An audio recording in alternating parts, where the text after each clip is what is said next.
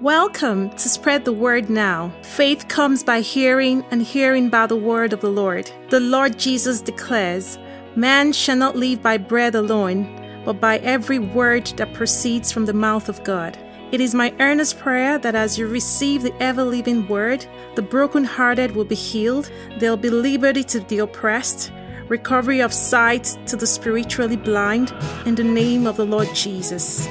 I pray that the words you hear will not be persuasive words of man's wisdom, but in demonstration of the Spirit and of power, so that your faith will not be in the wisdom of man, but in the power of God.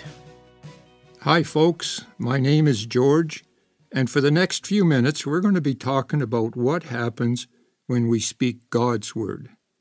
First of all, get a piece of paper and a pen to record the scriptures that will come. Remember, you are instructed to test the information you hear to see if it aligns with the Word of God. This is how you become strong in the Lord and in the power of His might.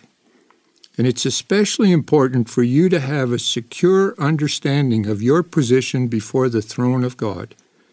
Knowing your righteous standing gives you boldness and confidence to totally expect God to watch over His Word to confirm it when you speak it. As a Christian, you are called to confront the enemy on behalf of the sick, the lame, the crippled, the blind, the oppressed, the lost, the abused, and the list goes on and on. First, I want to share with you the Holy Spirit, the third person of the Trinity. Inviting Him into your life is the most important step you can make to help you in your walk with Jesus. Here are a few verses to encourage you to receive the promise of the Holy Spirit. Now, Acts chapter 1, verse 8 says, "But you will receive power when the Holy Spirit comes upon you." Luke 11:13 ends with, "How much more will your Father in heaven give you the Holy Spirit when you ask for Him?" And the secret is you ask for the Holy Spirit. Mark 1, verse 7, it's John the Baptist speaking. Verse 8 says, "Jesus will baptize you with the Holy Spirit." And Acts 2, 38 and 39 say, "And you will receive the gift of the Holy Spirit. The promise is for you and your children, and for all who are far off, for all whom the Lord our God will call." You have a promise from the Father of the Holy Spirit. Now I want to pray. Heavenly Father, I ask you to give us the Holy Spirit that you promised. And I ask my Lord Jesus to baptize us in the Holy Spirit. I receive the Holy Spirit by faith in Jesus' name. Amen. This is an important step. And now that you are secure in the knowledge that you are saved and filled with God's Holy Spirit, you'll be able to better understand the Word of God, the Bible. God's Word comes to you as spirit and life. That is the way we receive it when we read it. Now let's take a look at a situation that unfolded in Jesus' presence, and it's found in Luke chapter 5, verse 17, and I'm going to paraphrase a bit of this. Jesus was teaching in a house, and sitting around him were Pharisees and teachers of the law, the scribes, and all their entourage that came. And the word says the power of the Lord was present with him, with Jesus, to heal.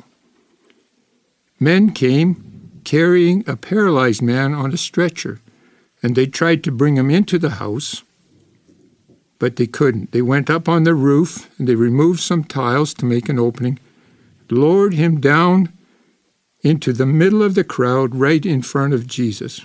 When Jesus saw their faith, he said to the paralyzed man, "Your sins are forgiven." That's verse 20. Now, the scribes and Pharisees began to consider and question what this Jesus was saying. "Who is this man?" they said in their heart. "He speaks blasphemies. Who can forgive sins?" And it goes on, verse 22, "But Jesus, knowing their thoughts, said to them, 'Why are you questioning these things in your heart?'" The question then, Jesus says, which is easier to say, "Your sins are forgiven," or to say, "Get up and walk"?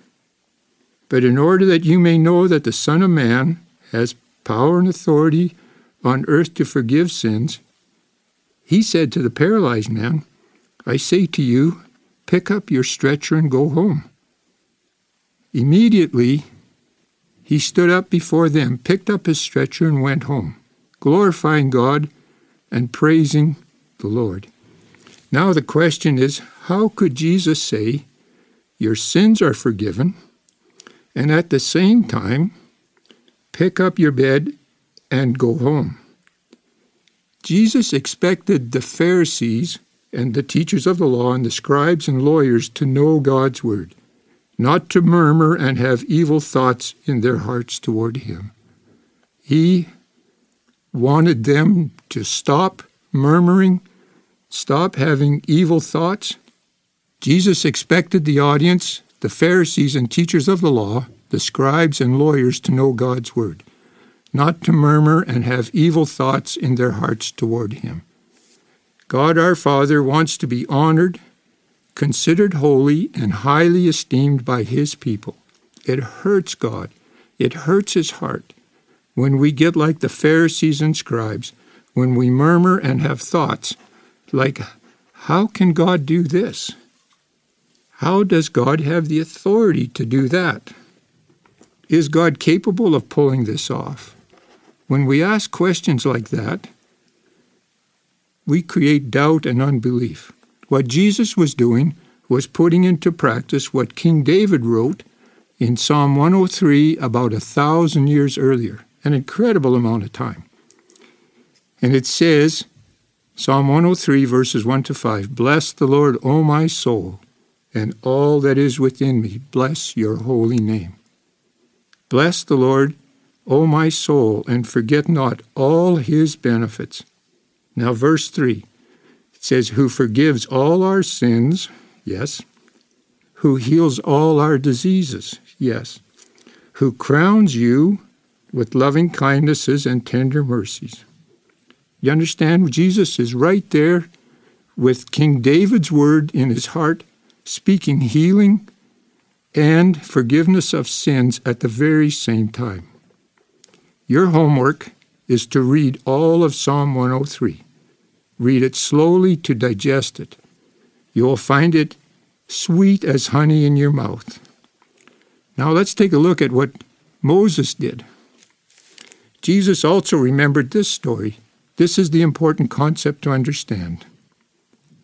In the 40th year after leaving Egypt, they were in the desert. There was no water for the congregation, and they have gathered together against Moses. This is Numbers chapter 20. The people said, "There is no water.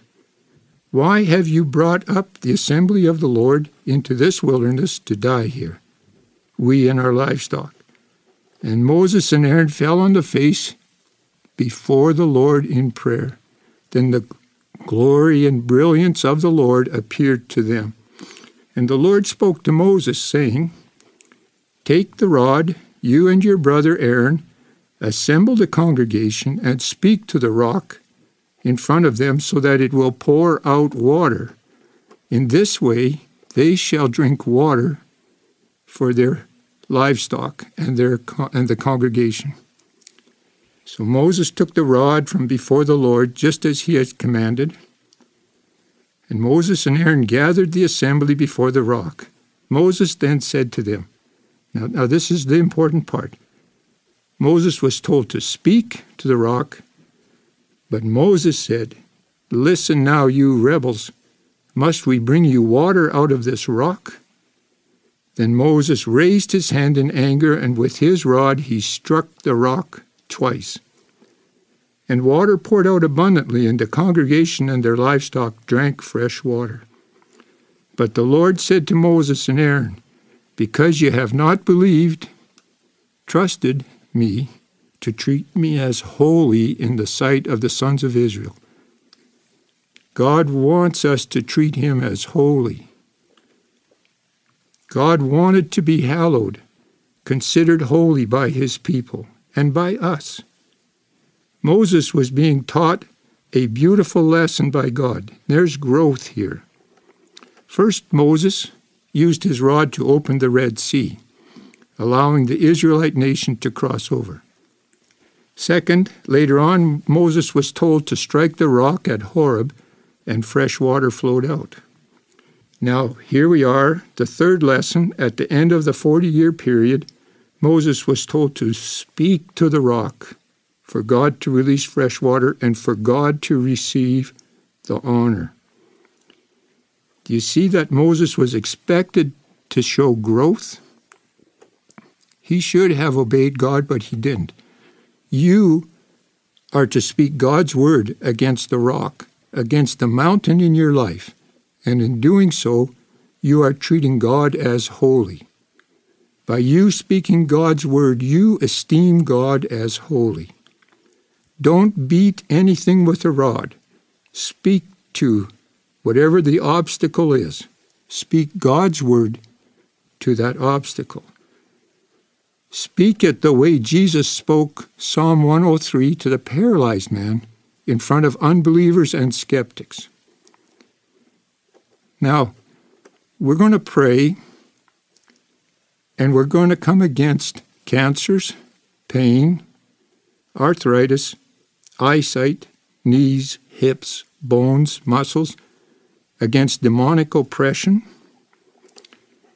And we're going to pray in belief that the Word of God works. And Father, we come to you in the name of Jesus.